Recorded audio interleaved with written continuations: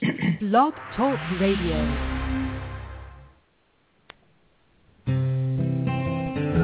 It cannot be emphasized strongly enough, the beauty, purity, and perfection of who you really are. You are not your illness, your finances, or your loneliness. There's nothing wrong in your life that you don't have the power to correct, and you are unlimited in your ability to tap into that power. Welcome. I'm Janet Richmond, and this is the Higher Self Voice.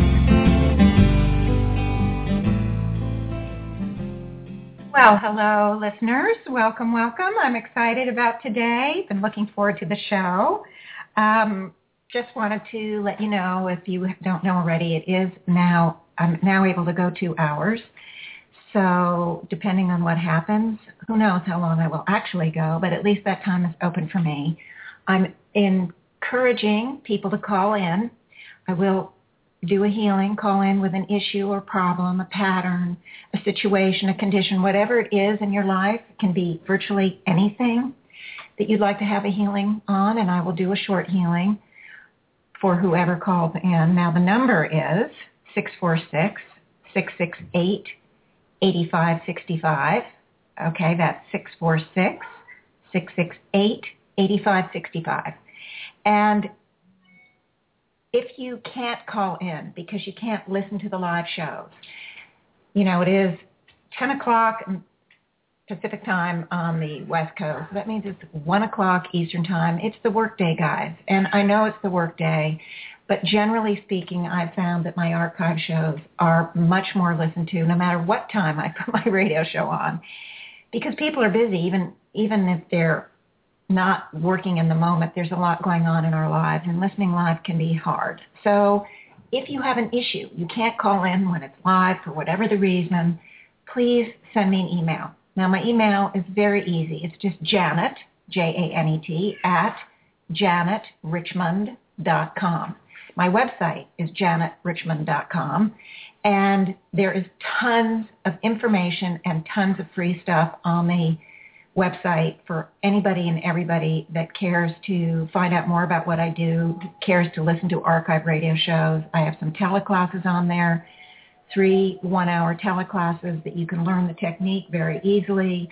I have the amalgamation statement. It's all under the button that says free downloads, and you can get something to print out to use for your own use on how to do a simple way to do an amalgamation. You don't have to do it the way I do, because I kind of do an extended amalgamation when I do it on the radio or when I do it for a client, because I'm sort of teaching as I go and also allowing some time for the people who are new to experience the energies and to tune in and to focus. But those of you who are working on your own or want to work on your own, you don't have to do that big, long, extended amalgamation. It's very simple, and it's all there on my website for all of you. Okay, now, again, let me just give the number one more time, 646-668-8565. Now, this healing on the individual, I think I started to say, will not only work for that individual, it will work for every single listener, because we all have lived so many hundreds and thousands and tens of thousands and hundreds of thousands of lives that we've all experienced just about everything, okay? So we all carry some common elements. Now we all have our own completely unique mixture of belief systems, of emotional responses, of how we manifest all these things. We have this unique mixture, but a lot of the elements are really, really similar. So when I do a healing on one person, it is absolutely, I don't have time on the radio to go into any depth to the point where there's something that person has that no one else has. It just doesn't happen. You can get a healing from every single other person's healing just by going along with the healing as if it's for you and releasing the same elements, whether it's shame or despair or fear or anger or rage or misery or false beliefs of some kind, self-doubts, whatever it is, we all carry elements of everything. And if there should be, and I doubt there would be, but if there should be something that I'm working on or I'm asking the individual I'm working on to release and you don't carry it, guess what? No biggie, okay? You're just not going to have it to release. You won't have it to neutralize. So no harm, no foul. But even if there is one thing, 99% of everything else that I'm pulling up for that individual is going to be helpful to each listener. And it's just really empowering. It's really helpful. And maybe you're going to realize that you can write in or call in and ask for your own issue to have a healing. So that would be great. I welcome anybody and everybody to call in. Okay. Now, there are no callers now, so of course I came prepared with some things to talk about, and I will do a healing at some point, a general healing for everyone if I don't have any callers. Now, but today I want to talk about something that related to something that happened to me within this last couple of weeks. I was visiting with a friend, and it's a new friend, and she was appreciative of whatever it was, I don't remember, but she very sweetly and very nicely handed me a book. It was a metaphysical book, and she said, you know, I understand that you just have to have this book on your bedside table at night when you sleep, and it's going to bring up your frequency level, and it's going to heal you. Well, I thought a lot about that, and I just wanted to share with you because there is this kind of information out there. She had been told that when she received the book, and she'd had it on her bedside table. So she gave something to me from her heart. It was very touching. I was very appreciative of the gift, but it brought to mind the idea for me of the magic bullet kind of thinking, or the magical thinking, or however you want to term it, that sometimes we have about this kind of work, this kind of energetic work. And the idea is that if we just put that book beside our bed, our lives are going to be healed. If we just drink a certain type of water, we're going to heal ourselves. If we just listen to a tape at night or something, maybe we're going to heal ourselves. It doesn't mean that it could have no effect, but it's really important that the process be practiced, that we're not just passive about what we do. And let me give you some sort of silly examples, because I'm not trying to discount or denigrate in any way the heartfelt gift, the heartfelt belief that this book being beside my bed was going to heal me. It was going to raise my frequency. And so I thought about it, and I came up with a couple of maybe silly examples, but I think it will make the impact. And that is, now, if you wanted to get into physical shape, and you've all heard me talk about the gym analogy, do you think sleeping with a dumbbell, a small 1-pound dumbbell beside your bed every night would help you get into physical shape? Probably not. It might give you the reminder every day, oh, I got to go to the gym. It might help motivate you, but you actually have to go do the process of working out in some way, whether it's the gym or a sport or something, to get in shape. It's the same thing if you want to become a good tennis player or a piano player or a painter. You might get some help if you went to bed with a tennis ball or a piano or a paintbrush beside your bed. But again, it probably would have more of an effect of motivating you or reminding you, hey, I want to practice my painting and all of that kind of thing. Or I need to go out and hit some tennis balls, or I need to practice the scales on the piano. It probably won't make you a good tennis player, a good piano player, or a good painter. So it's the same with this kind of energetic work, that we actually have to practice, and quote, the craft. And the craft that I speak of, and there are many different modalities, there are many different techniques. I talk about the neutralizing, utilizing the divine light to both neutralize and empower, that is what I share. And so that's the craft that I recommend that you practice. It's the same thing. That it's more than just being passive. It's not that the passive thing may not have some effect, but I wonder if it will be more like a few drops in the ocean rather than actually making a big difference in your life. So, and I don't think that this would make any difference whether it's my technique and my tools that you use or somebody else's. I do feel very strongly that we have to be active about it. We have to make that self-commitment to ourselves and actually work at it. And why would the energetic work, why would the healing be any different? And yet there is often this sort of fast food lane for change thing, because we're in this society, guys, where we're all used to that instantaneous instant gratification. We're all used to, texting and getting a response back in 30 seconds. It's no longer writing a snail mail letter and waiting for a week or two to hear back.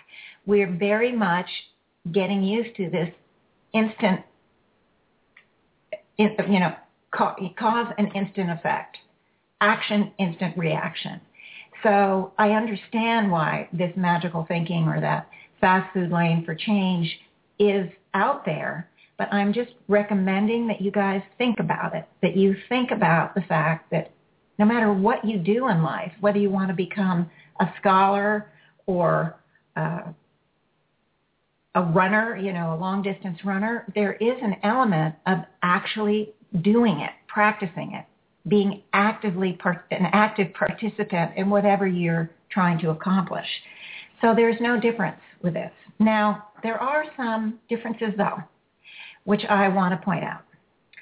One, unlike whatever craft you might want to become really good at, some of them, and many of them, have an element where you need to be born with a certain gift or a certain talent or a certain proclivity even. If you want to become a scholar, for example, you might need to be born with some inherent good brains. If you want to become an expert or a professional in some sport, most likely if you're born kind of klutzy and uncoordinated or tripping all over yourself, that may not be an area that would be that easy for you to become good at. Of course, stranger things have happened, and we all know and have heard stories of people beyond all odds have accomplished things in their lives that are amazing. So I'm just kind of making a generality, but there are a lot of elements like becoming a portrait artist. You might need to have been born with some talent for painting, or at least some proclivity, some exposure, something that would bring out what you have. So that is that's the idea of what I'm trying to say. Most crafts that we do require, some of them anyway, elements that you need to come to it with, whether it's a gift or a talent or a proclivity or a genetic predisposition. But with my craft, with my technique that I share, this neutralizing and empowering, using that pure soul essence, divine light, there is nothing that you need to be born with that's special. You don't need to have any kind of gift or talent. You and everyone can do this. The only requirement is, one, that you become aware that you even have that divine light, that pure soul essence, and two, that you're motivated to use it, and you have, the very simple understanding of the technique. This brings me to the second difference. Okay, in the first case of becoming a piano player or a painter or a professional tennis player, those kind of crafts require years of instruction, often much money, and years of time to develop the skills to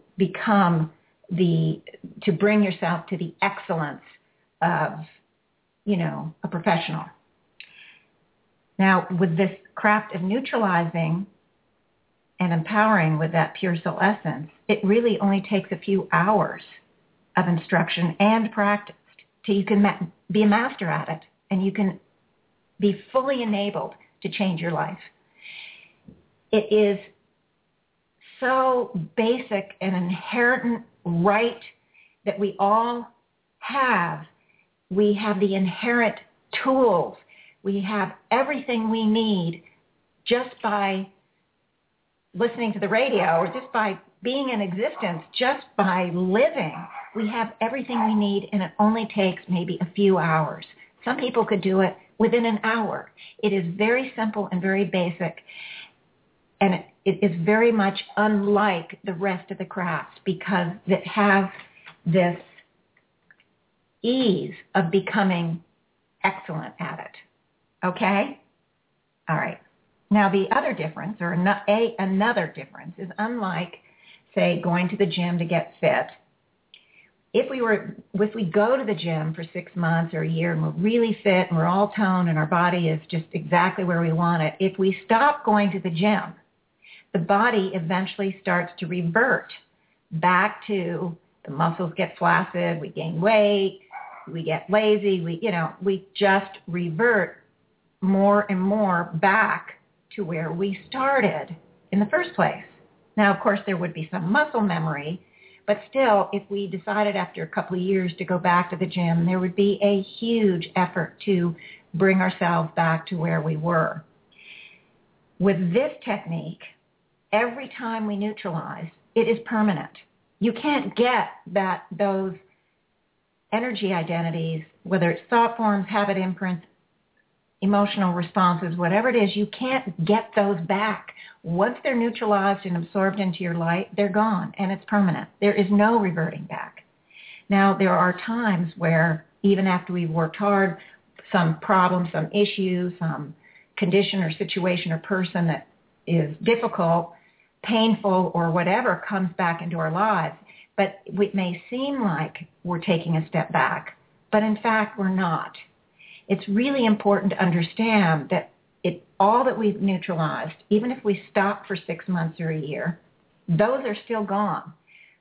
But now that those are gone, we bring up other things that need neutralizing. And how do we bring our focus of attention that we need to keep going? We bring in the problems and the difficulties. Okay, it's the soul's way to get our attention. It's the soul's way to kind of shake us and say, okay, thanks for what you've already done, but there's more here, guys. We need to keep going. We need to keep working because we have eons of lifetimes, eons of belief systems, of pains, of suffering, of difficulties, of misunderstandings, misinterpretations, doubts, self-identities, limited truth, false beliefs.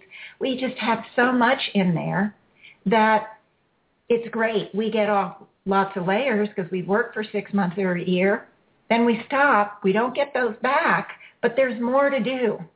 So it's what happens when there's more, because we still carry these negative energy identities, is they draw into our outer reality, we manifest into our lives a problem, some issue, some pattern, some pain, some upset, some trauma, some drama. And again, it's our soul's way of shaking us and saying, hey, keep going. There's more to do here, okay? So you can get right back on the apple cart and just continue the journey to neutralize. And you will move through whatever that pain, issue, problem was. Now, with determination and commitment to ourselves, we can turn our lives around in 6 months to a year. And I really mean turn our lives around. If that may seem like a long time, 6 months to a year, but if you want to become a really good tennis player, you want to become a ballerina, you want to become a pianist, you want to become a painter, whatever it is, isn't it more like a decade or two to hone that craft? Yeah. And haven't we been miserable for I don't know, 20 years, 30 years, 40 years, whatever it is, we've already spent a lot of time unhappy with what's gone on in our lives. So what is 6 months to a year? It's really a very small amount of time. And keeping in mind that we don't have to wait till we get to 6 months to see any change. Just like with every other craft, if you're working on becoming a portrait artist, you're seeing improvement every week, every month. You're seeing the change. You're seeing your craft develop. You're seeing yourself getting better and better. Well, it's the same with the energy work. You see yourself improve time after time, week after week, time after time of doing the neutralizing. And, I mean, it is fabulous. So, but when you get to the 6 months or to the year, depending on how often, because we all have busy lives, we all have tons of stuff pulling on our time. When you get to 6 months to a year and you look back, it's just like, oh my God, look at this. Look how different I'm. You know, you might go to an event where if it had happened before you started this work, you would have been so terrified. I'm just making up an example. So terrified that you barely stayed for 10 minutes or 20 minutes because you just were so uncomfortable and felt so awkward with shyness or whatever it is. And now, 6 months later, you go to an event and you actually start talking to people and you start to enjoy yourself. And you think about it later that evening, you go, oh my gosh, look at the difference. Because when I first heard about this material, I learned from, I've mentioned her many times, Joan Culpepper. She brought in this higher self material many, many years ago, this technique, and she learned it right along with us, okay? This was new information. She didn't know it from anywhere else, but the higher self took over her Wednesday group, in essence, and started teaching us over the series of the next 4 years. And every week they would talk about many, many things. I mean, it's a huge body of work. This technique that I teach is really one small tip of the iceberg, but it is such an inherently important and significant part. This is what I lead with. But in any case, when I very first started, I was so afraid of the world. And I've mentioned this before, but I had just tremendous fear all the time. I just was afraid of my own shadow. I was afraid to go into a store by myself. I was afraid to do just about everything. And I was shy and had crippled shyness. And when I started the work, the only thing I wanted to do or accomplish was to not live with fear all day long every day. And lo and behold, what happened? Well, I worked on the fear, and then one day I woke up happy. Now, did I ever even think about working on happiness? No. I never thought about it. It never occurred to me in a million years that that was something I could strive for.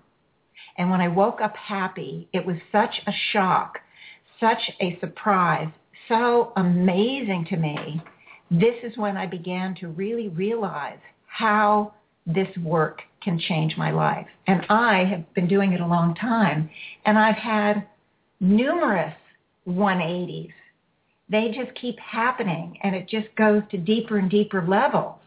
So I've made this work a lifestyle for myself, and I'm encouraging you all to do it because just like you'd like to keep your body in shape, you want to make a lifestyle of working out in some way or keeping in shape.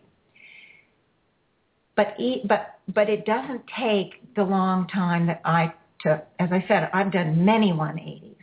Right now, the energy on the planet is so high that it is really moving so fast. It's much easier to get more layers at a time and go deeper. Plus, when I started, as I said, nobody had any experience with this. It was brand new information. Well, I've spent a lot of years doing it and have learned so much as I go, which I'm able to share with you guys. So, and I'm still learning. it's still unfolding. It's still exciting. It's still mind-boggling to me. And the thing is that you will look back in 6 months to a year and go, my gosh, what a 180 I've done. But because there's been this amazing progress, you, like for me, you'll be motivated to keep going. You'll start to realize that your ideas, like never occurred to me that happiness was even in my grasp, that I could possibly ever be happy. And when I woke up that morning and felt happiness, it was huge. And it taught me not to put limits on what I can do, what I can accomplish. And I began to really use this work to approach a much more unlimited way of utilizing it. And you will too. You will too. Now, so that's what I just wanted to tell you. That, just to recap, that magical thinking, the magic bullet kind of approach where you just have to do something once and it should be all healed, is really inaccurate. It doesn't mean that it hasn't absolutely healed and neutralized and gotten rid of those energetic layers that you did do in that one healing. But again, we have a lot to do. And like any other craft, we need to be active. We need to be committed. You can't become a pianist by practicing once a month. You can't become a tennis player without endless hours practicing your serve, putting your serve over the net. The good news about this work is that you don't need endless hours every day to really change your life. It only takes a few minutes a day. If you have more time, make it 10 minutes. If you have even more time, make it a half hour. But it's the consistency. It's absolutely the consistency that makes the difference, because that's the self-commitment, and that is yourself committing to help yourself. It's very empowering. It's just really terrific. So again, it's not about endless hours. It's not like any other craft where you have to, as I said, spend 5, becoming a gymnast. You're in the gym 8-10 hours a day. It doesn't require that much, but it does require consistency. Many years ago, I'm going to tell you one other story. The running book, some running book came out. Very, very popular at the time. I think it was in the late 70s or early 80s, something like that. And many, many, many of my friends decided to take up running. It was such a hit, this book, and it was kind of eye-opener that you need to keep in shape. Well, all my friends, and I was dancing at the time. I was taking ballet classes, a lot. And so I didn't take up running right away. But they all had rules for themselves. Well, I have to run this speed for this amount of time. I have to run at least 45 minutes a day in order to get the benefit. And what I observed over the next few months, because a lot of my friends, a lot of us were friends with each other, and so there was a group, a lot of them would not run one day if they didn't have the 45 minutes. Well, I'm not going to get benefit. I only have a half hour. I'm not going to get the benefit, so I'm just not going to go.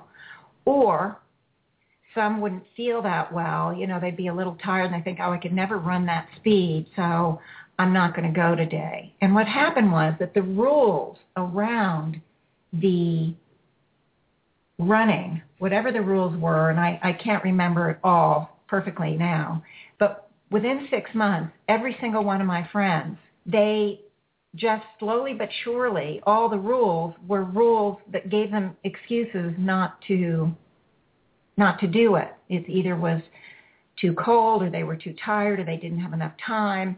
And slowly but surely, their motivation and their excitement about it ended up dissipating because they stopped doing it on a regular basis.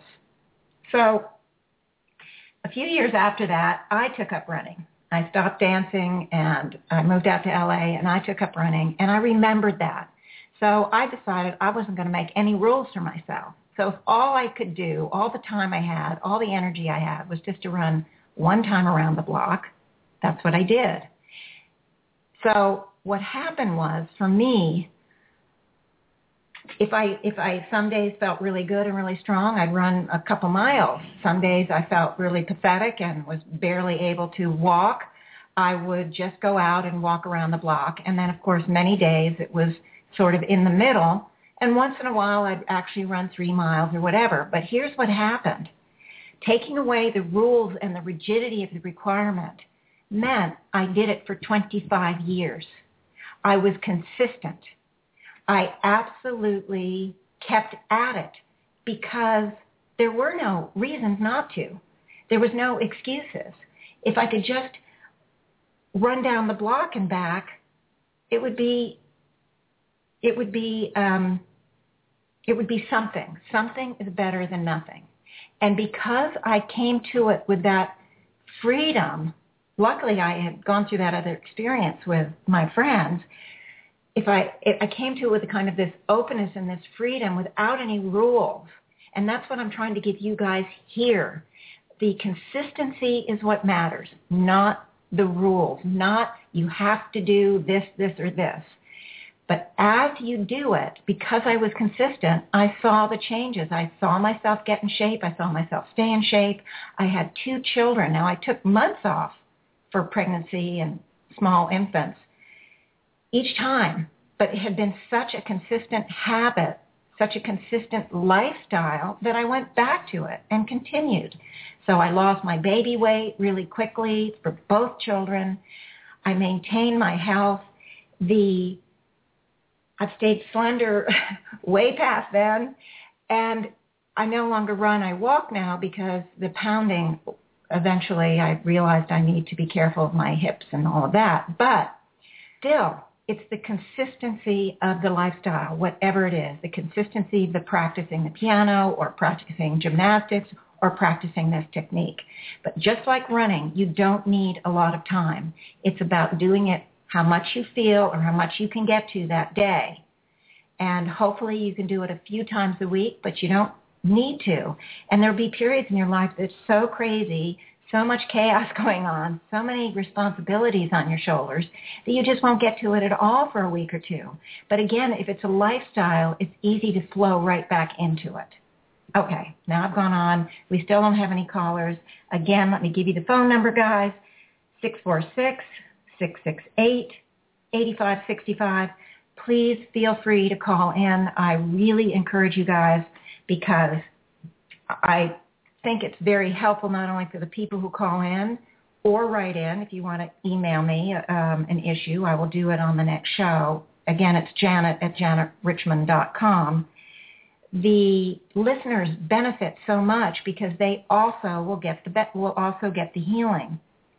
And because these shows are archived, you guys can listen to them over and over again. If it's a healing on an issue that really is something in your life, you can listen to that healing over and over again and just get to deeper and deeper and deeper layers.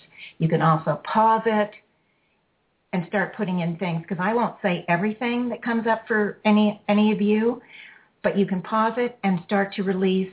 For neutralizing in your light, you can start to release all that stuff. Think of your own things. I don't have to say every little thing. You guys are your own directing identities, and you can do it. You can pause it, and then when you're done doing the things that I haven't thought to say, you put it back on and you continue the healing. And you can listen to that healing dozens of times. There's no limit. You can do it once or 20 times. It really doesn't matter. If you feel to do it, then you still got some deeper and deeper layers. But each time you do it, it's going to be better. It's going to make changes. There's going to be shifts. You're going to see, just like when you go to the gym, you see changes after 3 weeks. Same with this work.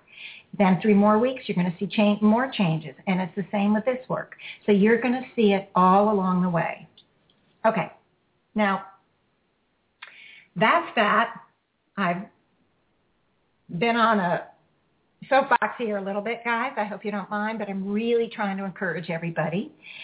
I now want to talk a little bit more about the Soul Scramble. Now, I've talked about the Soul Scramble, I think, in 3 shows. The first show, I went into some great detail about it. And the next 2 shows, I kind of summarized it. And I'm not going to repeat myself. I'm hoping that if you are listening to this show, that you'll go back and hear what I have to say about it. Excuse me. From the archive shows. Anyway, if not, it's okay. What I'm going to say today will give you an idea, because what I wanted to do today is just to give you an example of a soul scramble. I think there have been indications of a soul scramble in some of the healings that I've done. But this one, I had a client in the last couple of months, and it was very interesting. And I thought to myself, of course, the client's name, their name is changed to protect the innocent. But I thought it was fascinating and a soul scramble that I could explain to you. Now, I think you're going to understand the soul scramble, too, much better. And if you don't understand the term and you don't have time to go back and listen before you listen to what I'm going to say now, that's okay. I think you'll grasp the idea of the soul scramble. The soul scramble basically is sort of a complex mixture of misunderstandings, misconceptions, false beliefs, self-identities, just everything mixed in that ends up manifesting in some way in our current life pattern. So let me go on and explain the actual scramble, and I think you'll understand. Now, all right, now this was a private session, so I had more time than I do on the radio to really uncover some of the depth of the scramble. But even still, I wasn't done when it was over. I knew there was more to it, but I still got a lot of meat, and the client did release a lot, and it was very effective. And I'm not trying to advertise my private sessions. I mean, it's always available for you. You can find out about it on my website, or you can email me. But in any case, I mention it because even though I've done a private session on this soul scramble for this client, I want you to understand it's not completely done. What we did was good. I'm going to give you some results when I get to the end here. Anyway, this soul scramble is related specifically to the issue that he came to me for me to work on. So do we have more than one issue in our lives? Yeah, we do. We have multiple issues. So this soul scramble came up because it's related to the issue that he wanted healing on. Now, his name was Paul. Not really, but that's the name I'm going to use. He came to me because he's very shy, and he has a pattern where he avoids conflict in any and every way, and he also carries this inability to express himself. And he came to understand that it was affecting himself in his work, and it was also affecting his marriage. So the effect on the work was he happens to be in a field where the work is project-oriented. And once he finished each project, he would just sit back and wait for somebody to call him. He was so shy, he didn't reach out to, see to other people, is there any work available? He didn't have a reach out process, a connection process in place. And he was aware of it for a long time and knew he should be doing networking and things like that, but he just never could get past this innate shyness, this innate problem where it's very difficult to express himself and to say, can you help me? So that's how it affected his work. He would get projects, but the time in between was way too long. Now, in his marriage, he saw that what happened was any issue that came up in the marriage never was really resolved because he couldn't deal with any kind of conflict. So he would, if there was an issue, he would either walk away or turn away in some manner, and the issue would just lay there undealt with. unresolved, no expansion and understanding, and it would fester. So he knew that this was not a good thing. He realized, too, that as a result, the closeness that he had with his wife and the connection only came so close, because to be really close and really connected, the parties have to be open and expressive and share even the conflicts to bring understanding and expansion and empathy and all of those things that you want with spouses. You need to have a level of vulnerability, so to speak. I know you guys understand all that. So he came to me and explained to me this, and then I began the healing.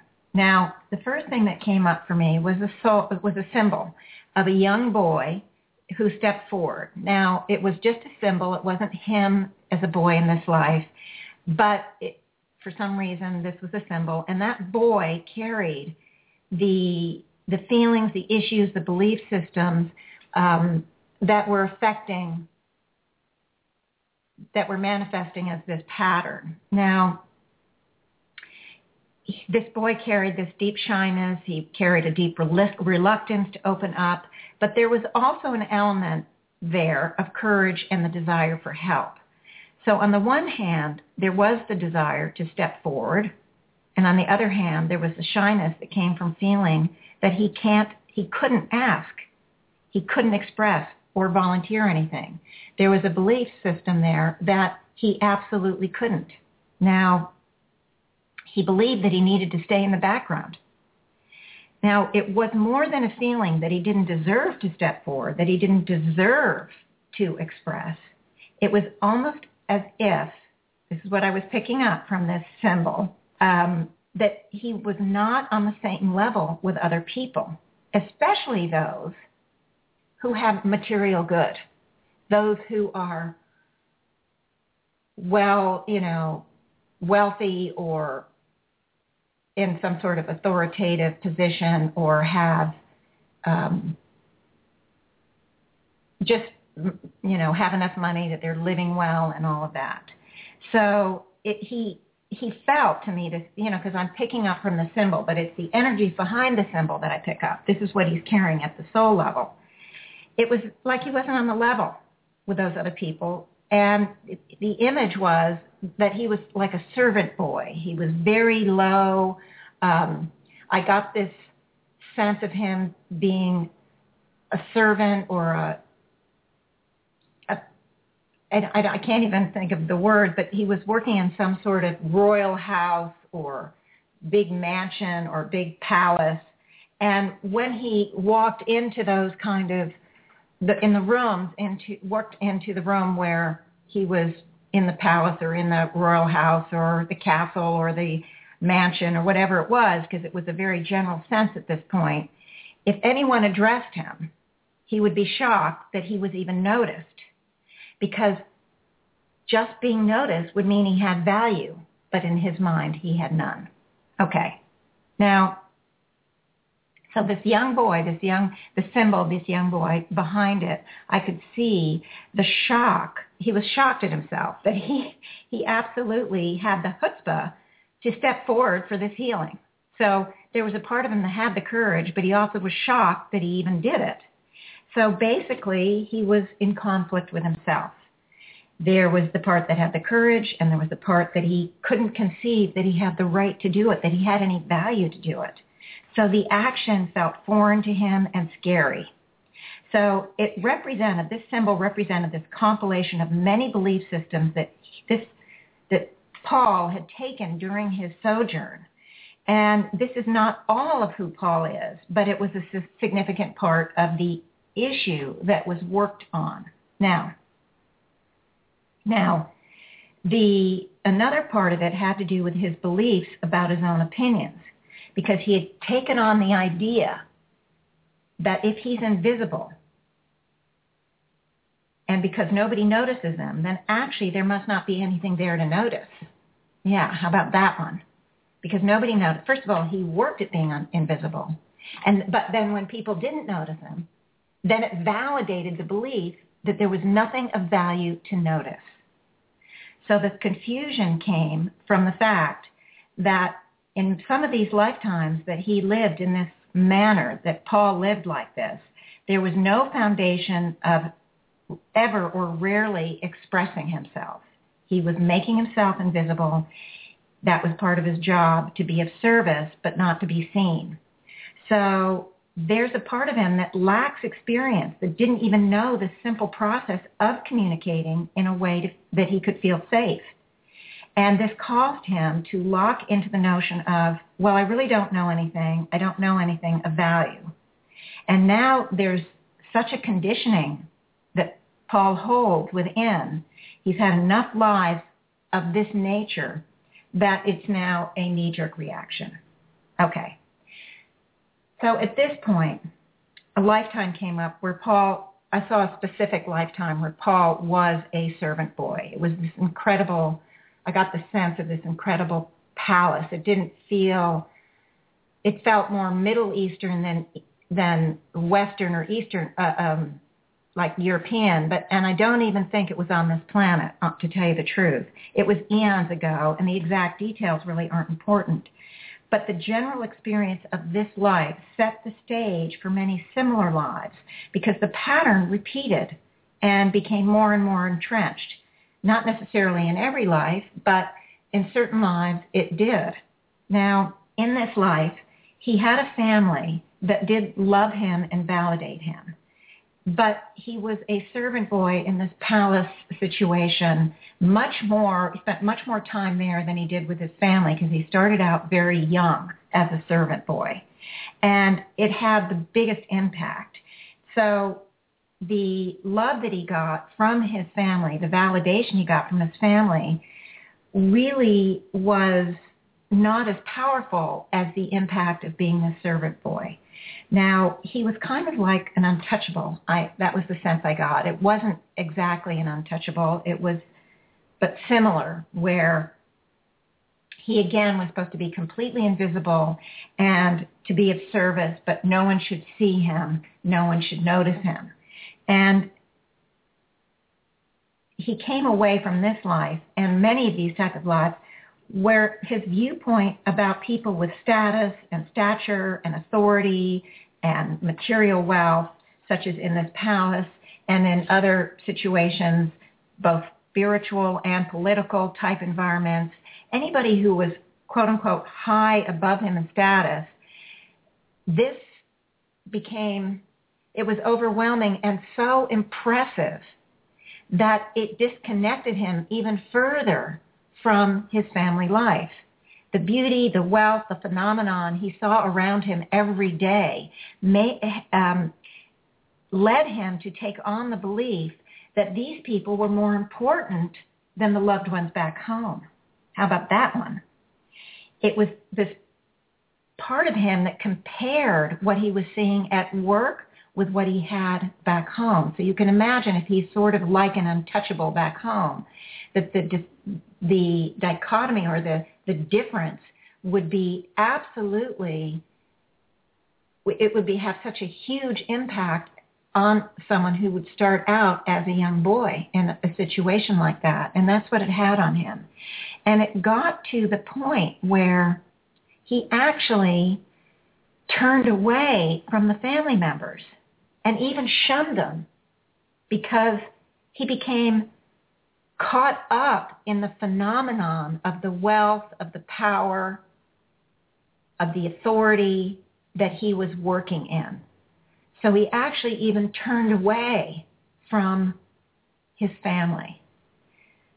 Now, Marie, his current wife, okay, remember this affects his marriage. So Marie came up. Now, she was also a part of this same lifetime, which I thought was interesting.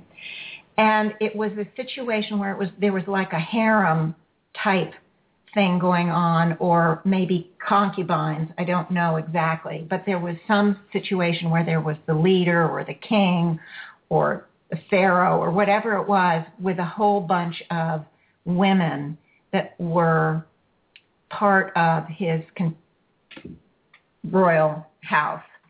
Now, as one of many, Marie had a lot of time in her hands, and she actually not only noticed Paul, but she paid him attention. She cared about him, and what developed was a kind of forbidden love between them. It was special. He was special to her because being this servant that was giving and that's what his job was, he was very devoted to her.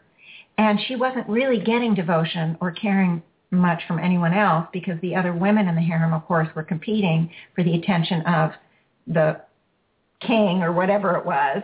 And so she didn't really have any friends with that part of the household. So like upstairs, downstairs, she reached downstairs, and she and Paul in that life made a connection. Now, she would talk to him like a friend, and it was clear that they came to care about each other, but he still felt he needed to be more invisible, and he would even tell her, you can't talk to me like an equal. He would try to teach her how to treat him like a servant. And I saw this genuine interaction, genuine caring for one another. He didn't want her to get in trouble, and what developed was a very strong bond. And in fact, there was a healing it was a healing between as a result, because both of them did feel the love. Now, there had been, the higher self indicated that there had been many lives where there was this type of connection. But in each life, just like with this, the relationship that they had never got to the depth of connection that could have been there. They never got to say to one another or do things with one another like you might do if there was a connection of what could have been seen in those societies of equals. So there was always a strong desire that love and connection they felt with one another was there in many lifetimes, but each lifetime had these rules and regulations about how they could or could not interact.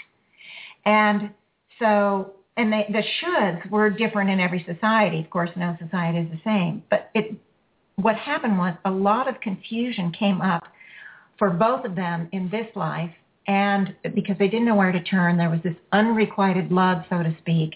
They didn't know how to be with one another, and so confusion was born. And in following lives, this became more entrenched.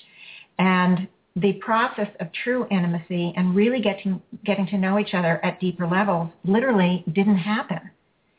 And so individually, they had their own patterns.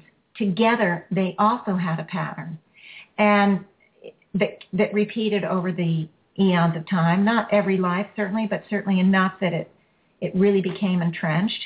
And it was because of the rules and regulations of these past lives, because of their own personal journeys in addition, it's manifesting in the marriage in this life with a lack of true connection, a lack of true intimacy.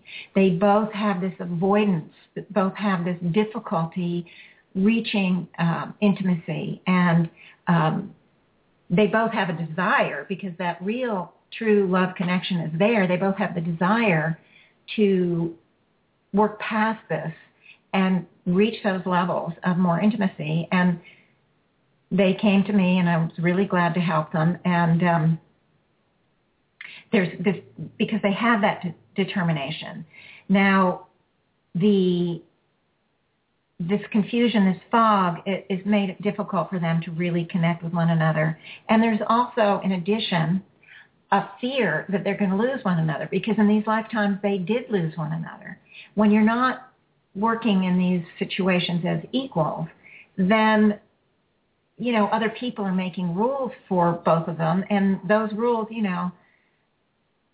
I didn't get it in this life, but I'm just making up an answer. Maybe the servant boy was assigned to some other life, or he then went to the stables and he rarely ever got to see her. I'm just whatever. So they did end up losing each other a lot. So that fear of losing the other one was also a part of this picture. Now, it's not enough to get an understanding of what Paul was carrying from this particular life, or how the scramble and all the elements of the scramble came into play, and how it became more entrenched, how it confused him, all the belief systems, and yikes. It's not just about understanding where the origins of the pattern that was playing out in this life that, was not what he wanted. There can be aha moments, and that is amazing, and it really helped. But the aha moment for him was that he realized that what he thought of was a character flaw and something he'd have to live with forever, in fact, didn't need to be there. Excuse me, guys. Sorry. So then I went to the neutralizing, because it's not just about the aha moment. We don't want those belief systems, that fog, that confusion, the patterns, the conditioning, the knee-jerk reactions, the avoidance, all of that. We don't want it to still be there. So, of course, then I moved into the neutralizing. Actually, it happened simultaneously as I'm picking this stuff up. And he really moved through a lot of those underlying belief systems. And although he couldn't relate to some of what I said, there was enough other stuff that he could relate to, and that happens for all of us because we don't remember what happened in those past lives. So do you think he could remember being an untouchable somewhere? Or do you think he thought of himself as a little boy?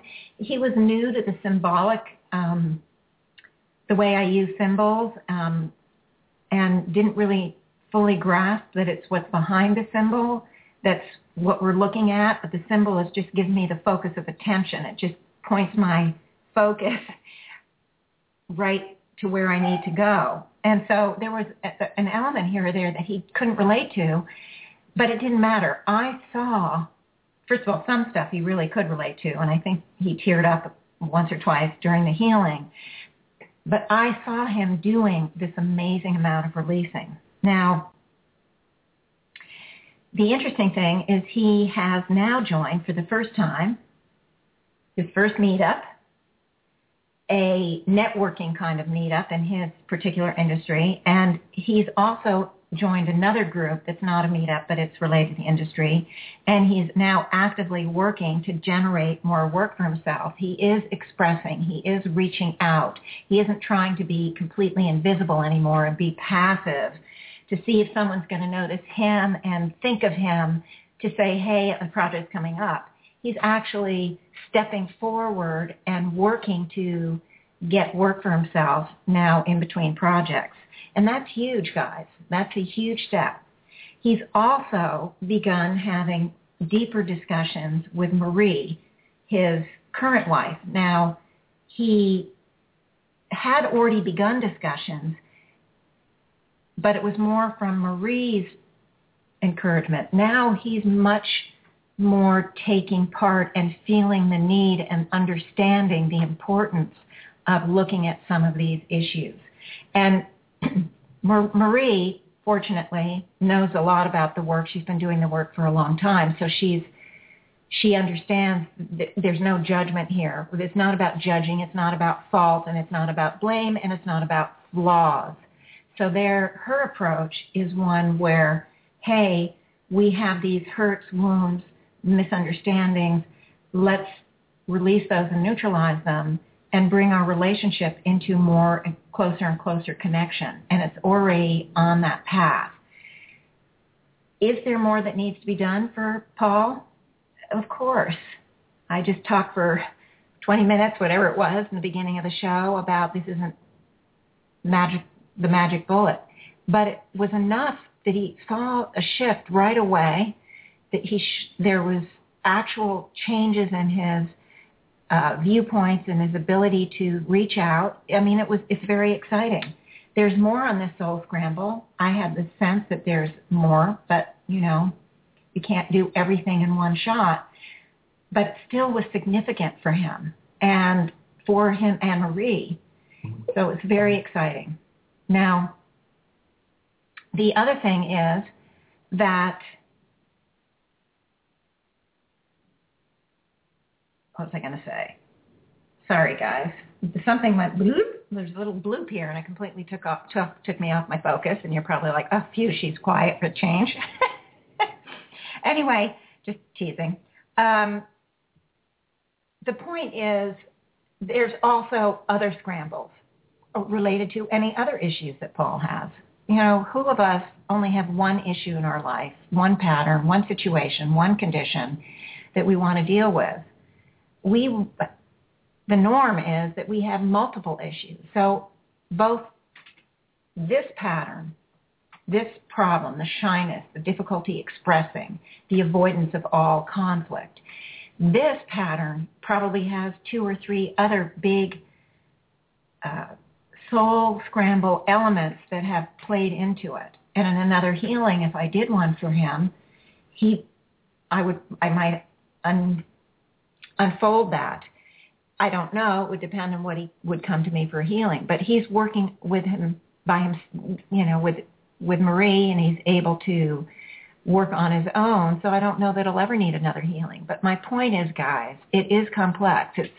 It's that, I don't know if I've used it on this radio show, but you know, when Walt Disney, when Sleeping Beauty goes asleep and the evil fairy creates the bramble bush of all those dark weeds around the castle, so nobody in the castle can really see out, nobody outside the castle can see in. That's what we're living with, guys. That's in our energy field, and it sounds really yucky, but each time we do neutralizing, we're allowing more light through. We're allowing more visibility. We're clearing the fog. We're opening up our confusion.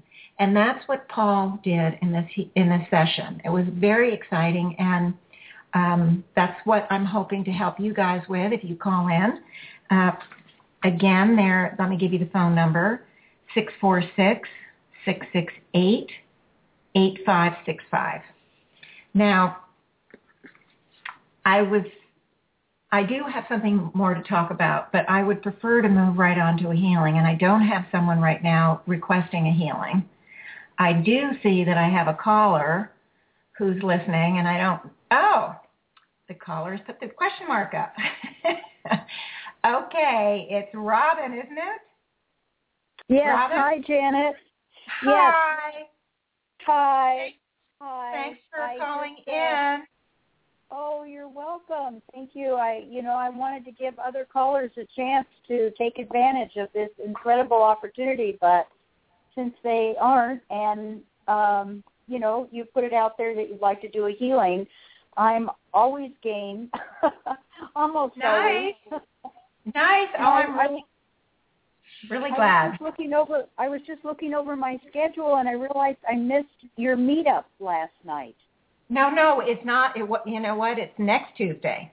Oh, it's next Tuesday. Okay, great. Okay, good. Okay. Oh, yeah. Okay, you're right. Wait, I have it? Today is the 7th. Now, is it the 7th? Yeah, it's the 7th today. It's next Tuesday, the 13th. It's always the second Tuesday, and it's confusing when the second Tuesday is almost 2 weeks into the month.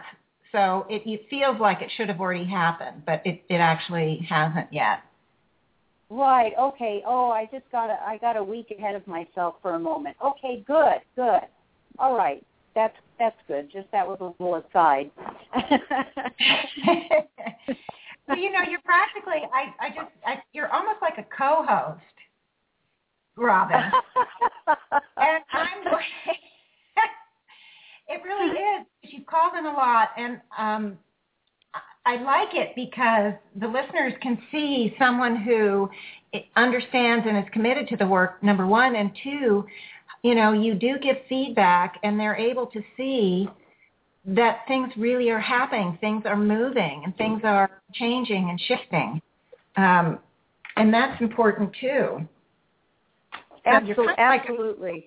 You're kind of like a co-host, lady. Thank you. Oh, well, thank you. Thank you for being there. And, again, it's one of the pleasures of being retired that I can put this show on my schedule. And when I'm, when I don't have anything going on, I can, which is usually during on Wednesdays, I do community service on Tuesdays and Thursdays. Wednesdays is a catch-up day, a home day, and so nice.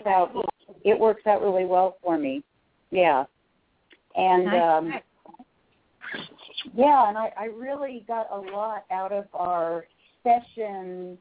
I think it was last week where we worked on my shoulder. And the pain in my shoulder, and it's just I have been working on that, and it's come a long way. I mean, I'm having to do. You had mentioned that ice might be helpful. Actually, I haven't tried the ice yet, although I put it in the refrigerator to ice my shoulder. But that's so funny. We all do that, don't we? Well, I've got to do such and such, and so we prepare, and then we forget to do it. Right. And but I've been continuing to release as much as I can, and of whatever, and there is just a general clearing out, and I've been able to, I think, do more activities in my life that are supportive of healing my shoulder. I'm doing a stretching routine, and I got some specific very gentle stretching exercises for the shoulder from my sister, who's a fabulous body worker up in the Bay Area. And then it also occurred to me, just in talking with people, that my diet, I was eating too many sweets and too many carbs, so I've cleaned up my diet. I'm making sure I'm doing more exercise, and I'm using the higher self process, as much as possible to clear out these intense feelings as they come up, or any feelings. But, the more the intense the feeling, the more the body is and mind is saying, okay, this is something you have to look at. This is something you have to work on. Yeah, yes. This is great, and this is exactly how the work works. It opens up doors to find areas that are going to help. And have you thought of, by the way, a massage therapist that can work on the muscles around there? Did I mention that last time? I have sort of thought of that in passing in my mind, but I haven't really followed through on that, and I'm glad you mentioned it, because I saw a massage place nearby my house that got very good ratings on Yelp, and it's quite inexpensive, and I should, on these days off of mine, I should give that a try too, because let me share something with you that I experienced with my shoulders, and I don't think I did explain it last time, but one morning years ago, I woke up and I couldn't raise my arms sideways past about 6 inches from my hips without excruciating pain. And I had had absolutely no symptoms before. It was very frightening. I raced right off to an orthopedist. He couldn't help me. He did MRIs. He did all sorts of things. There was nothing. And wow. He went to a chiropractor. After 2 or 3 times, he said, I really can't help you. And almost within a few days of getting that bad news from the chiropractor, I went to, I had a group at that time. Someone came over, a mutual friend that had lung cancer, and we did a big healing on her. And I was not going to mention my shoulders, because here she had lung cancer. I was definitely not going to mention it. Well, the interesting thing was somebody else mentioned it to her. And she just looked right at me and she just said, you know what you need? You need a deep tissue massage person. I have just the one to recommend you. And here's his name and phone number. Well, I thought, okay. I never in a million years, never had a massage, never in a million years would have ever thought that a massage would help. And I went to him once or twice a week for the next couple of months, and he healed it about 75-80%. Then his schedule changed, and I was unable to meet the schedule. And within a week of stopping him, I was out walking with a friend, and somebody came across the street to talk to her, and it was a trainer at a gym. She'd worked out with him a couple of times so that he knew her, and he turned to me and he said, I'll give you a free training session. And again, I'd never used a trainer, never in a million years would have thought to do training. But within a few weeks, while I'd had the session, I noticed a difference even in the last 20% of my shoulders. And within maybe 4, 5, 6, 7 weeks, my shoulders were 100% better. Because first, I had to go through the massage to deal with the pain. I could never have done the working out and strengthening the shoulders with that kind of pain. But let me tell you, the massage was painful.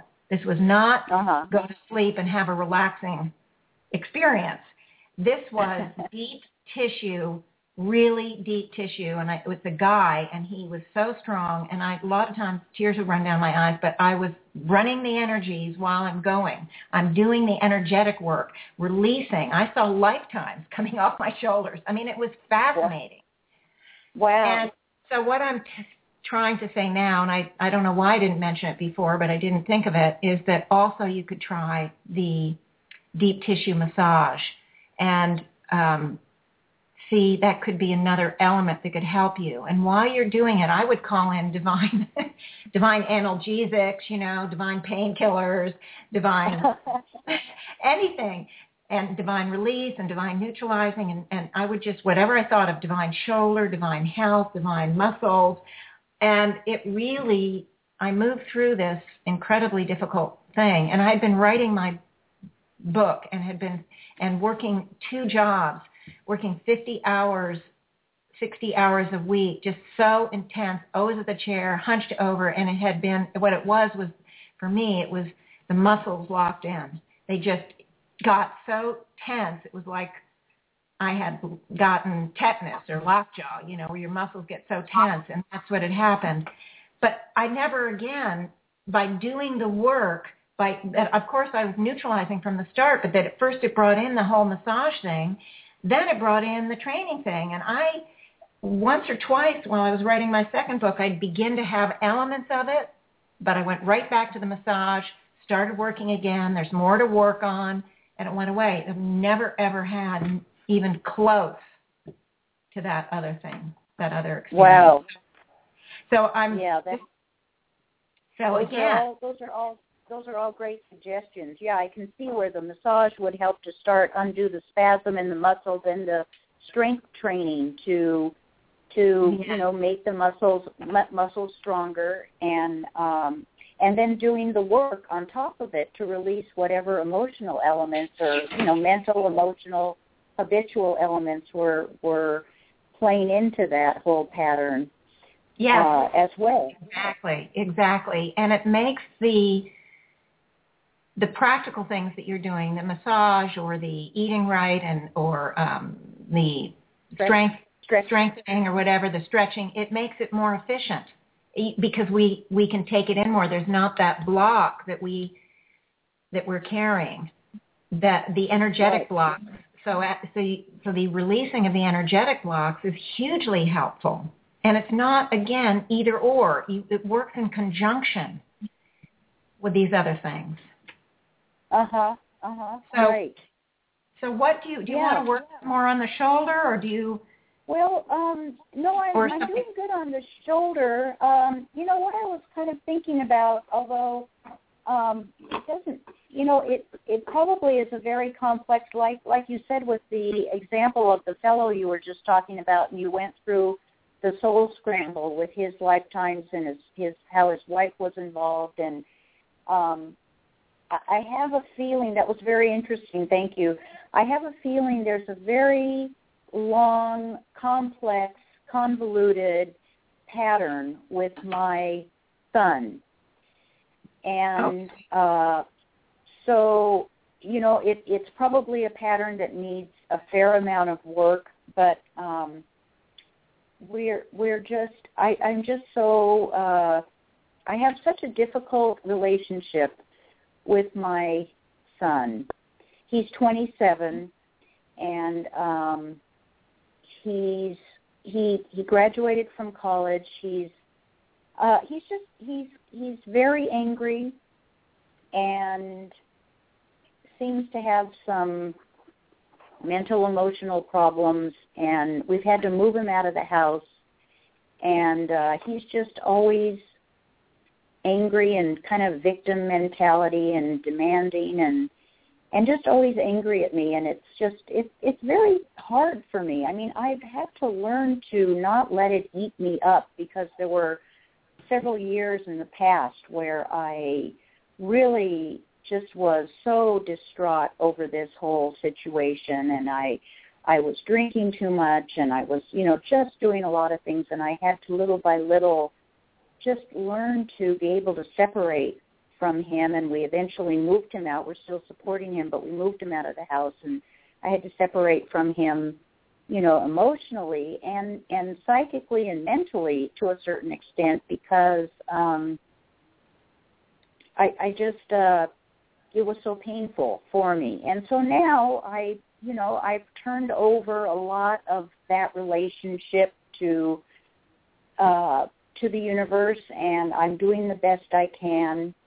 And I, but there are times when, he's so suspicious of things where just an everyday occurrence, and he'll end up calling me a liar, calling me names, and it's still, as much as I've been able to sort of detach from it and say, this is more about him than it is about me, it's, still very hurtful. And I'm just wondering if maybe a little healing or something would help to give me some tools to just be able to release. Mostly I feel these days what I have to learn is just how to trust the universe, that he has the same higher self, the same ability to grow and heal and evolve, and trust in that power of the universe that we all have within us, the pure soul essence, so to speak, and that I just have to trust that process is working in his life as it is working in my life, and try to make peace with it the best I can. Yes. We can't force anybody, as you know, to change. We can't force them to do the work. We can't force them to become aware or wake up. Are you there? Right. Yeah, I am. Okay.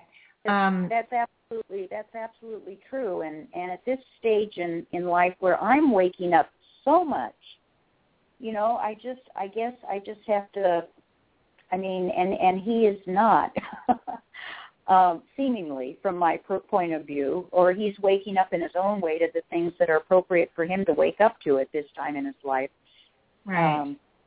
But it is, I don't know. I just, I'm wondering if there's something more I could know about this relationship that would help me to put it into better perspective.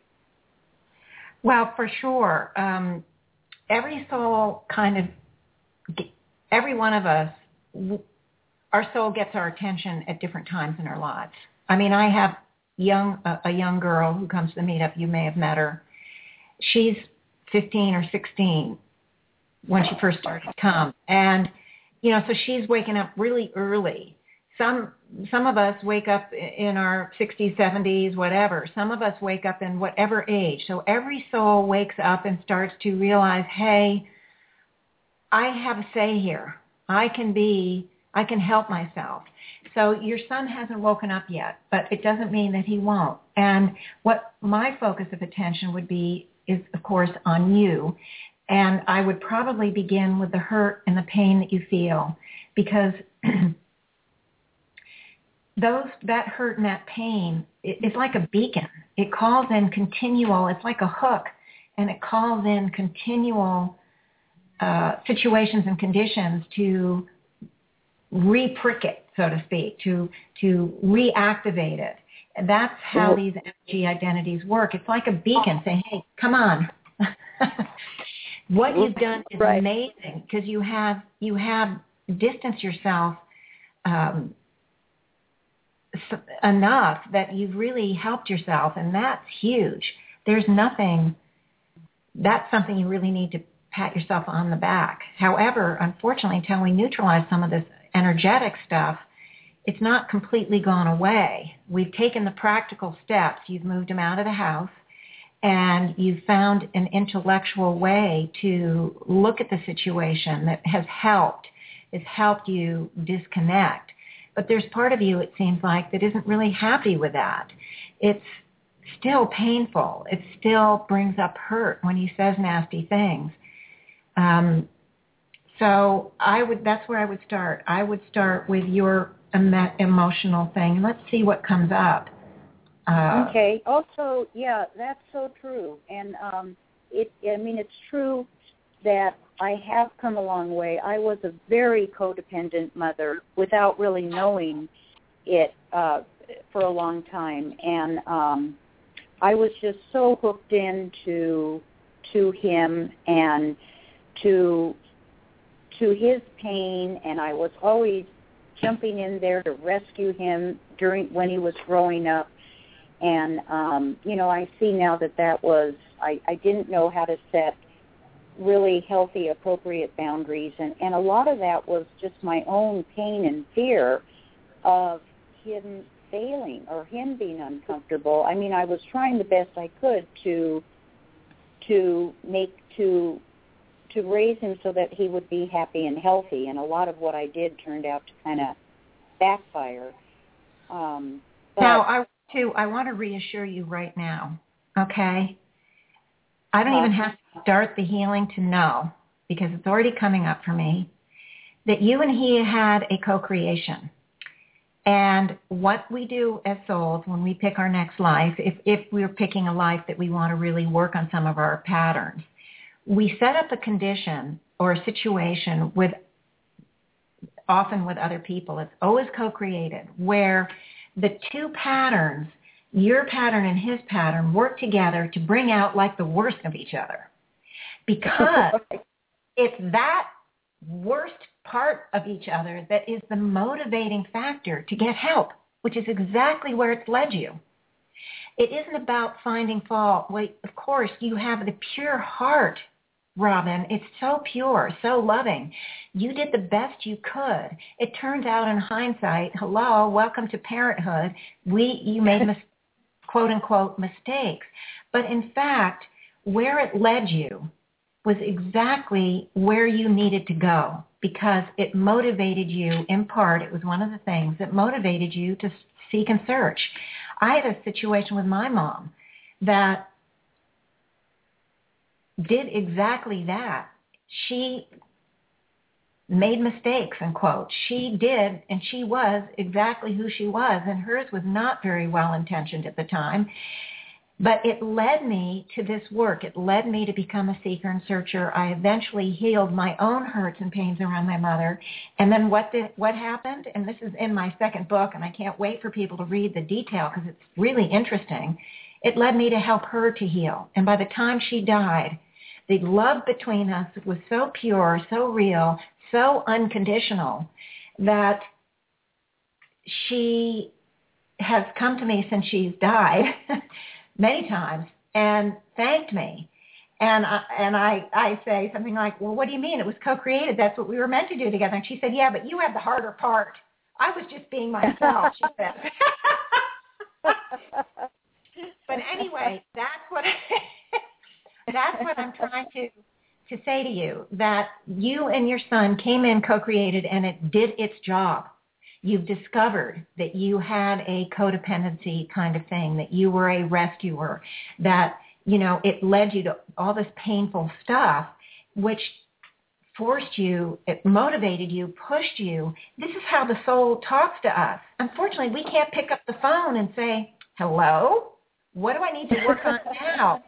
The soul gets our attention by bringing in to our outer reality it mirrors what we carry inside. It creates, it pulls in situations and conditions, and it decides on those situations and conditions in general, co-creates with individuals, you with your son, to set up patterns that's going to motivate you to shift and change. Now, I don't know what's going to happen between you and your son, but as you heal your own hurt and pain and sorrow and suffering, which affects not only your situation with your son, but much more in your life, that is actually going to help bring your son around, just like it did with my mom. And how that will play out, I don't know. But he's going to see the role modeling. He's going to see the shift and change in you. And you're also going to detach from that codependency, those hooks. He calls you name, then he gets the satisfaction of seeing you hurt because he's feeling so much hurt and wounds and pains from his own long sojourn, not from you, but he co-created it because he already had wounds and hurts and pains and suffering and sorrow he wanted to heal. So do you see what I mean? So right now his coping style is literally to get back at you by hurting you all over again. But once you get rid of that hook, that trigger, and it doesn't work anymore, there is going to be a shift in your relationship. How it will play out, I don't know, and how soon it will play out, I don't know how long it would take, but there could be a shift right away. So let's get started because I'm running out of time. It's already, we only have about a half an hour, so I don't want to race through this too fast. Okay, very good. Okay, so I'm going to put you on mute while I do it, and then I'll click you back in when I'm done. Okay. Now, as always, and we're going to move through the beginning a little bit quicker than I normally do because I want to make sure I have plenty of time on this healing, but I want you to focus, Robin, on that incredible pure soul essence that you carry. I'm doing the same simultaneously. It's happening both of us at once. You can think of it as that sun, that symbolic sun, that powerful, powerful, powerful pure soul essence, that part of us that not only comes from the originating source, but is continuously, forever connected with the originating source of all there is. And I'm actually seeing the light I want you to focus on, because we use the focus of attention. We use the conscious focus to activate and allow and invite in, give permission to the divine to work in our free will kingdom here, the free will arena that we live in. So this focus is helping. I see the lights. Both of our lights are expanding throughout the totality of our physical body, the totality of our etheric bodies, and the lights are continuing to expand. They already are connecting. You and I, we're being joined in one accord for this healing. The light is expanding 360 degrees. So it's actually not only moving as a beacon symbolically up into the atmosphere and beyond, it's also moving down into the planet.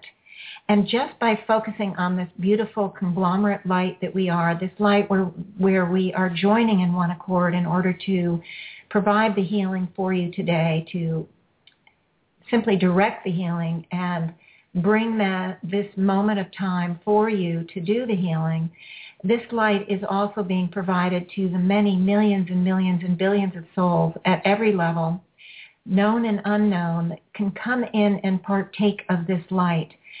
These are souls, for the most part, whether in body or out of body, that are unaware they carry their own light.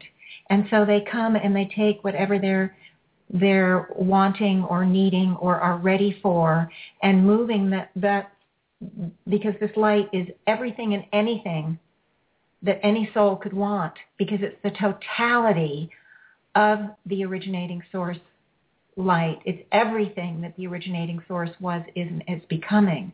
So no matter what the soul is, no matter how small, no matter how unevolved, no matter how hidden or unaware, this light is presenting itself, and it's the souls that come in and partake, bringing that part of whatever it's ready for or wants into its soul banks, and utilizes that higher frequency light to bring its own frequency higher. And the way it works is the soul is always reaching for that higher frequency, reaching and trying to expand its own energy. And so simply by taking this light into the soul banks, it creates a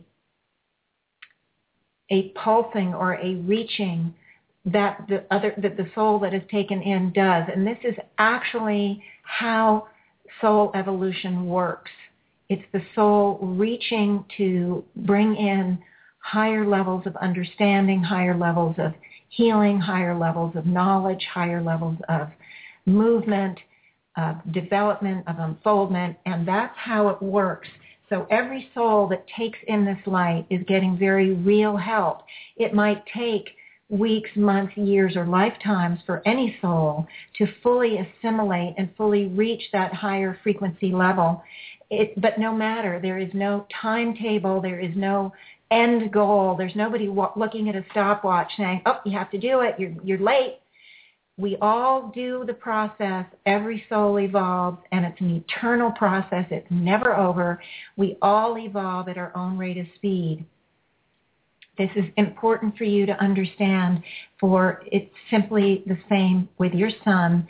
He will unfold. He will move into that level of awareness at his own timetable. And all we can do is address your timetable, your unfoldment, and deal with what you are carrying. Now I'm asking that we become conscious and aware of the totality of the conglomerate higher selves that both you and I carry. I'm calling in any other higher selves from any other direction. I'm actually seeing your son moving in.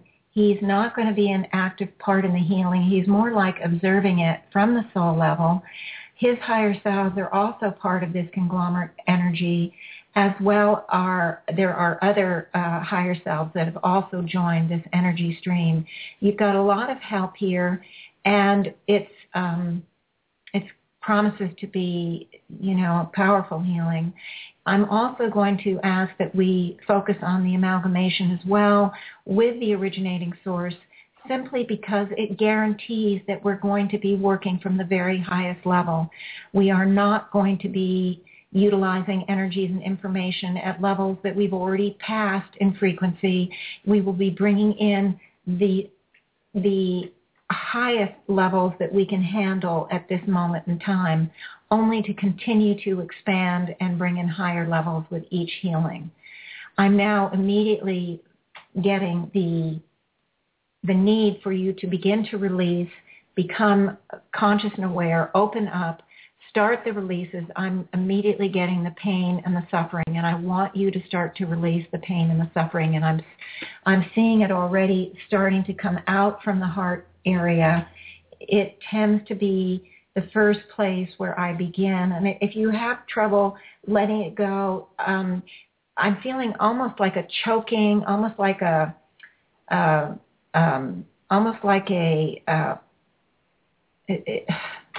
don't know how to explain it, almost like you feel it there, a pressure, but not all of it is coming out, and I feel it's affecting the throat in some way, and I want you to imagine I'm going to set up, first of all, I'm going to call in divine flush. That's that symbolic energy that comes in and helps to flush it out. And I'm also going to call in the symbol of the divine vacuum. I think I've used this with you a few times. I love this symbol. It's made out of your own light, and it's going to, the 1,000,000 trillion BTUs, it's going to suck out these blocks. And so you're calling in the divine flush, and the flush is actually acting almost like a liquid plumber, I would say. I feel this sort of fizzing effect, like this dissolving effect from behind, because it's almost the blocks there coming from the heart and the throat and the chest area.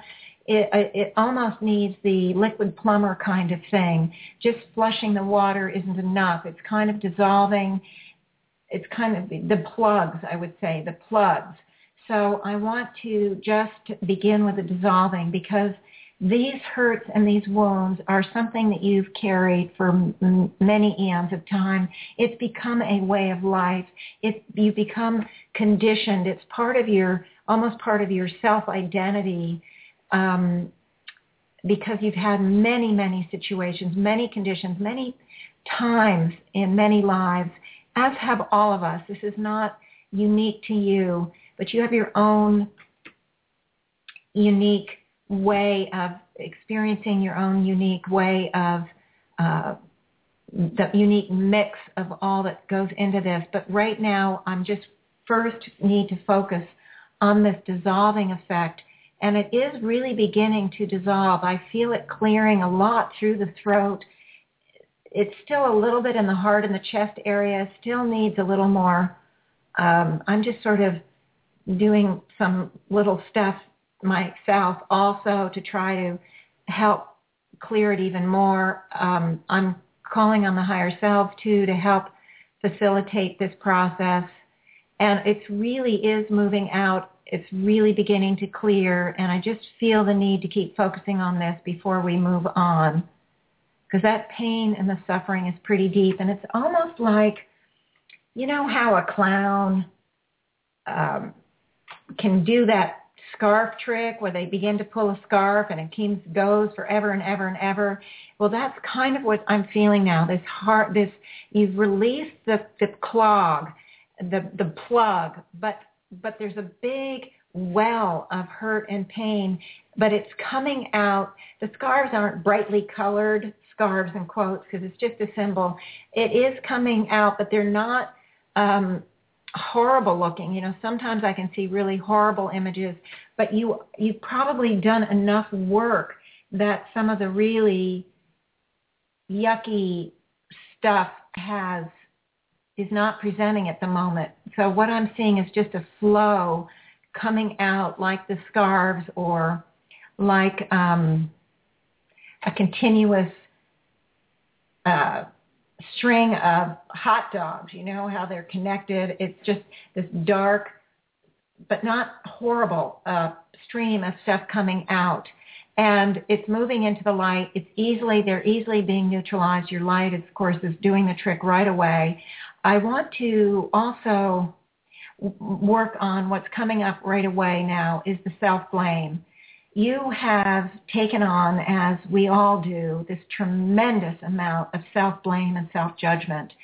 And it plays out in many areas of the life, but this one is very powerful because as a parent, if we feel, you know, something goes on with our child, we don't have the viewpoint that maybe that child is decided to have that issue for their own reasons, their own unfoldment, their own what they need. So we immediately go to the blame place. Well, I've screwed up as a parent. I've made mistakes. I'm flawed. Even if I didn't know, even if I tried my best, we immediately go to the blame place because there isn't this realization, this understanding that the issues, the situation, the condition of the relationship was prior set up by both of you, agreed by both of you, and both of you knew up front that it was going to be hard. Both of you were aware. Now, when we come into the life pattern, we come in clueless. We don't know. We don't understand. The good news is, at least here on this planet, a lot of this kind of material, this information, this viewpoint, this understanding is available. And this is what this is why so many people have come in on the planet and chosen to activate and manifest great difficulties because true, real help is here, not just practical help. You know, in the olden days, or even 50 years ago or 25 years ago, if we had anger management problems, for example, what was available were ways to handle the anger, to cope with the anger. But now, 25, 30 years have gone by, and now we have real techniques to actually get rid of the anger, not just pack it away or move it aside or repress it or find other ways to take it out on a punching bag or something. We have techniques to actually get rid of the anger. So a lot of these issues, a lot of these difficulties are coming up right now in the life pattern for so many people because we're taking advantage. Many have chosen to come into this life pattern because of the more expansion, the greater expansion of understanding on how it works at the soul level. So I'm just absolutely saying that we want to release this self-blame that's been from so many lifetimes. Blame and criticism, and I think I've said it often on many of my shows, it always bears repeating, always makes us powerless. Because if we're blaming somebody else or something else, we immediately make it so that place the causes, place the answers, place the solution on that other person. Well, if they could just change, if the economy could just get better, I can get a job. If that person could just become more aware or just come to me instead of treating me with passive aggressiveness, just talk to me. Or if that person could whatever, we're waiting then for that person or that situation, that condition to change. And that's why we're powerless, because we can't make them change. Everybody's going to unfold and become aware and make their own shifts and changes in their own timing. So the blame creates victims right away. So you're really carrying this very deep victim pattern, which is normal. Everybody has it because nobody's avoided the blame. That has come out in virtually every life, including this life. But what we want to do is release the need to blame. And it's not just others. Because the minute we blame others, okay, we're the victim, and the others are immediately the victimizers. It's a polar situation. There's polarity going on here, where it's the opposites. I'm the victim, the other person is the victimizer, and you become locked in that conflict and that belief system. And so I want you to release all of that blame and all of the victim pattern. Now, when we blame ourselves, guess what, guys? We're also the victimizer. We're both those polarities. It is a completely no-win situation. And we want to release the victimizer pattern too, because that is as destructive as the victim pattern for us. We want to release both, always, because where we want to move is into the center of balance and neutrality. We don't want to be caught between the two polars where there's this pendulum. We're a victim and we're a victimizer. We're a victim, we're a victimizer. Whether it's in different times in one life or at different lifetimes, because often if we're a victimizer in one life, we believe to atone, we have to move into the victim pattern. And we move to the opposite to atone, to suffer just as much as maybe we've made other people suffer. And so it is a absolute vicious cycle that we all have been on in some way, manifested in some way. And I'm feeling a lot. It's like this tremendous relief that I'm feeling from you, because you are releasing, Robin, you are releasing this need to blame, this need to be blamed, this victim and victimizer pattern, this pendulum swing back and forth, and the need to atone. There is a need to atone, which is very common. We often carry it because we do blame ourselves, and we feel like the only way we can overcome and ever forgive ourselves is to atone. And so there is a part of you that feels the need to atone, and there's also a part of you that doesn't understand that it isn't about atoning. It's literally about, to forgive the self. So I want you to release the lack of self-forgiveness. I want you to release what I'm seeing is like blinders on a horse. You know, some horses wear those blinders. I don't know if they're racers or workhorses or whatever, and they actually wear blinders over their eyes. And this belief that you need to atone, that you are a bad person, that you will never be able to forgive yourself until you can suffer just as much as you think you forced suffering on other people. I want you to literally see light streaming through your eyes. I'm there adding to that light. I want you to just focus it on those blinders and watch them disappear. I want you to watch them be neutralized and absorbed into the light. I want you to just use it almost like laser energy. However you visualize it, it doesn't matter. We need to get those blinders off because this is a very powerful pattern that you and many of us carry the same type of thing. Very powerful pattern where the blame has taken over.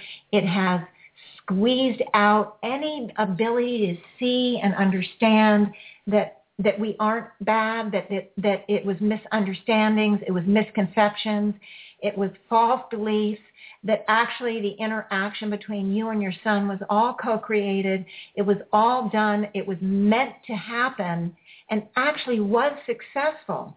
Now, it may not seem successful yet for your son. It doesn't matter. It was successful for you, and it will be successful for your son on his own timing. It could have been him first. It's different in every situation, every condition. Sometimes it's simultaneous. It was more or less simultaneous with Paul and Marie that I spoke about earlier.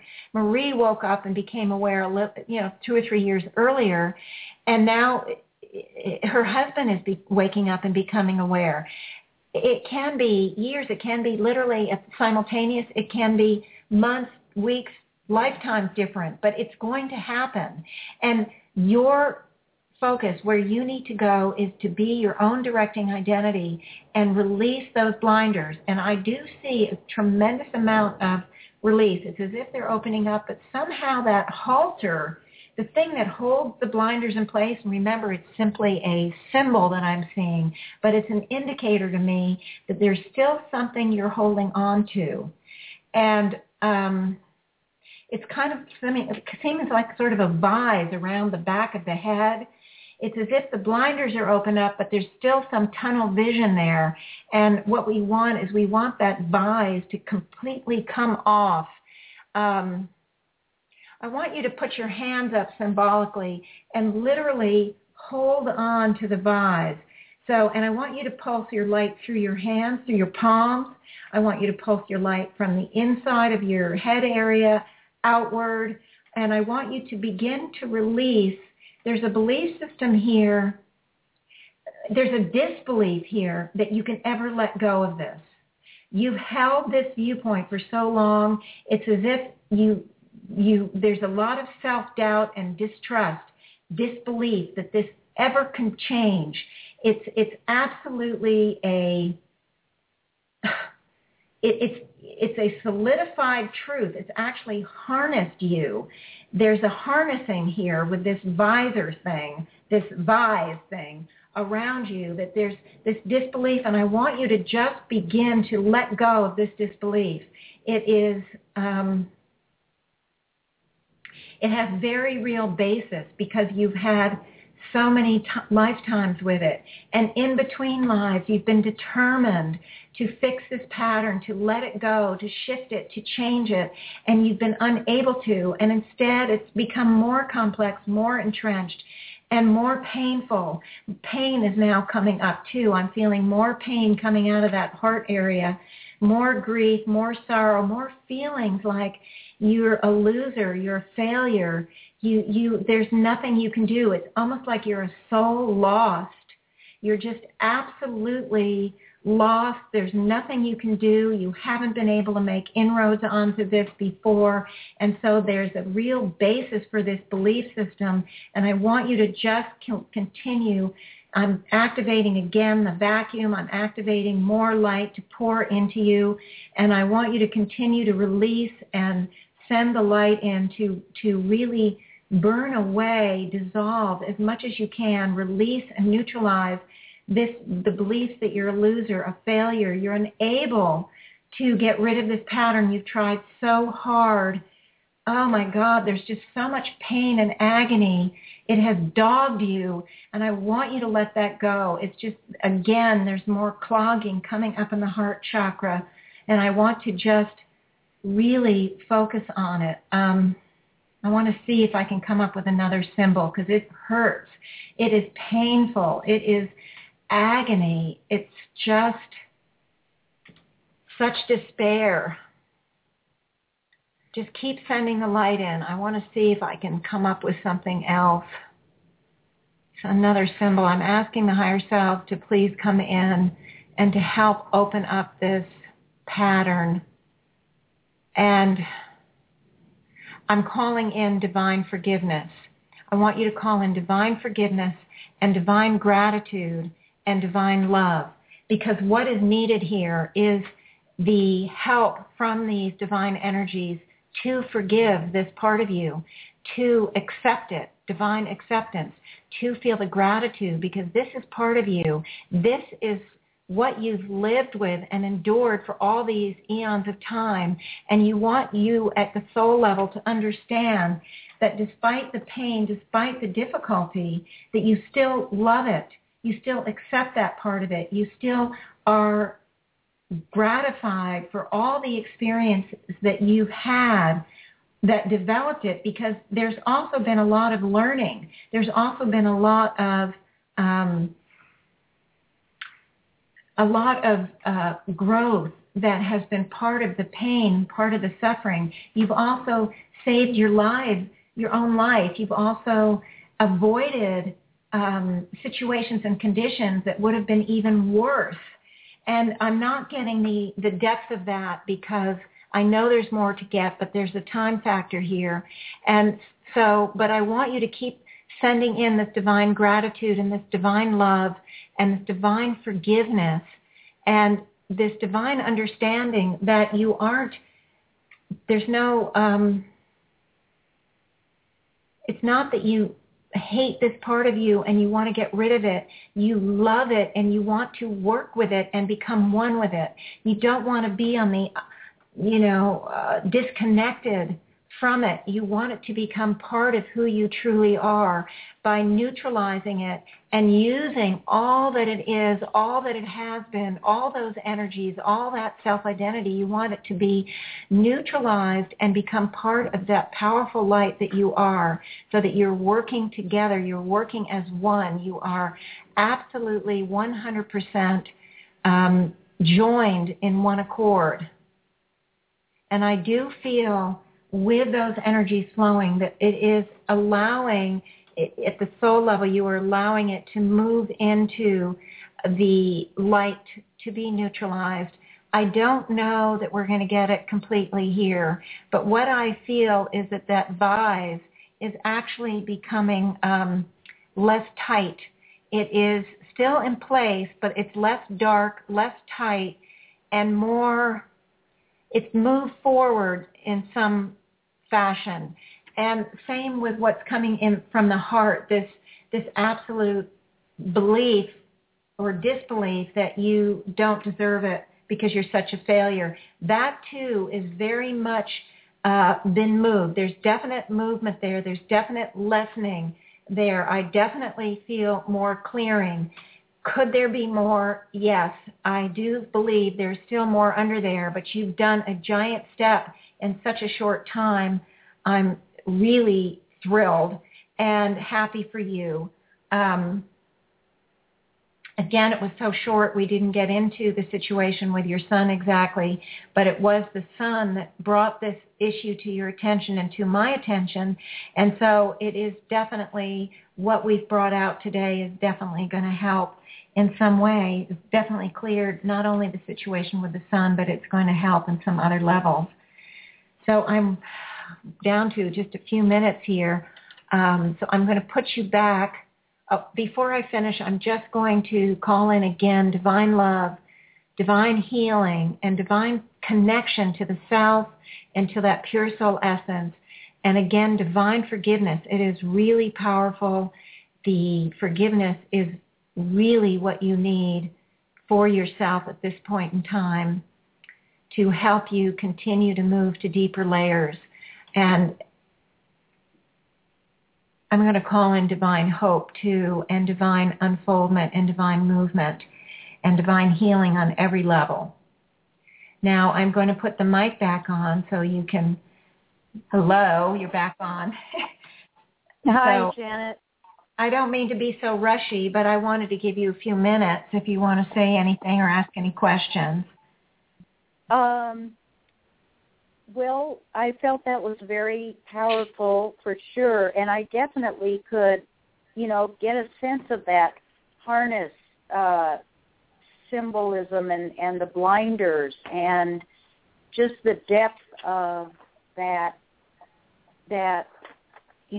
self-judgment and self-blame. And I do feel that we cleared a lot, in the body and the etheric bodies, and also in my understanding of, the whole process, the victim and the victimizer pattern. And also at the very end, I got a real strong hit on how it will be good for me to continue to bring in divine forgiveness of myself.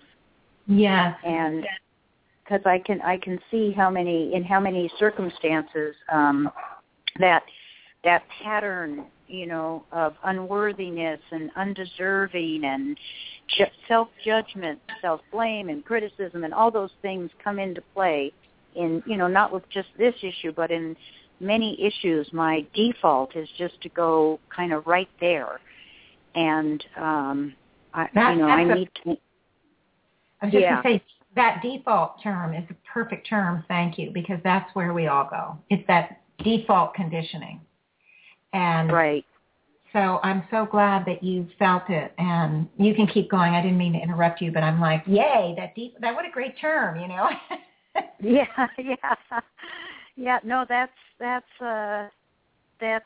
it. And I have felt that it is a co-created pattern with my son, but it does really help to hear it. It does really help to get the validation, because this is a viewpoint and an understanding that, not many, I guess there are a lot of people that hold it these days, but seem to be a lot more that don't.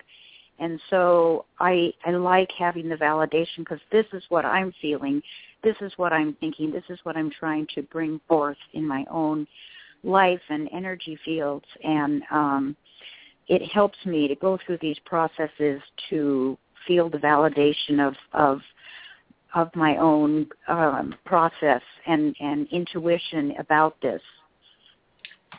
Yes, and I'm so happy that you take advantage of it, because really, that's what I'm on the air for. And I think your process and your unfoldment also, as I said, it really helps others who are listening. And I really can't thank you enough. It gives me an opportunity to do the healing, and then also to make it available to others. But it also, I feel so good that you're helping me in exchange, because we're all in this together, and you're helping other listeners in exchange. I love that part. Right. And I just cannot wait to read your second book. So I'm so looking forward to that coming out, or getting my hands on it any way I can. Okay. Well, maybe I'll send you a PDF of it. If you really like it, I'll send it to you. There is some progress with it. With the publication, good. Yeah. Well, I'd love that. I'd love a PDF copy too, but I am very much looking forward to it. Just like I loved your first book, I devoured it, and I've read it a second time very slowly, about halfway through, and then I got kind of stuck. And just the other day, I was feeling a movement that I'm ready to kind of finish the second half, and some of the other exercises that you offer in your first book, beyond just the basic, right. Beyond the basic thing that we do. So I'm happy to explore those. I'm thrilled, and I'm sorry to cut you off, but I have like 30 seconds left. Yeah. Okay, so Janet, thank you. I'm so sorry. Please call in anytime, as you know. And but I do want to, again, say goodbye to all the listeners and thank them for tuning in. And I hope everyone will join me next week. And I encourage people, again, to email me at janet@janetrichmond.com if you have an issue, a problem, a situation, a question, a comment, anything. please give me a call. I would absolutely love to hear from all of you or any of you. And again, thank you so much, Robin, for being the quote-unquote co-host. I love it, and you really help me and all the listeners.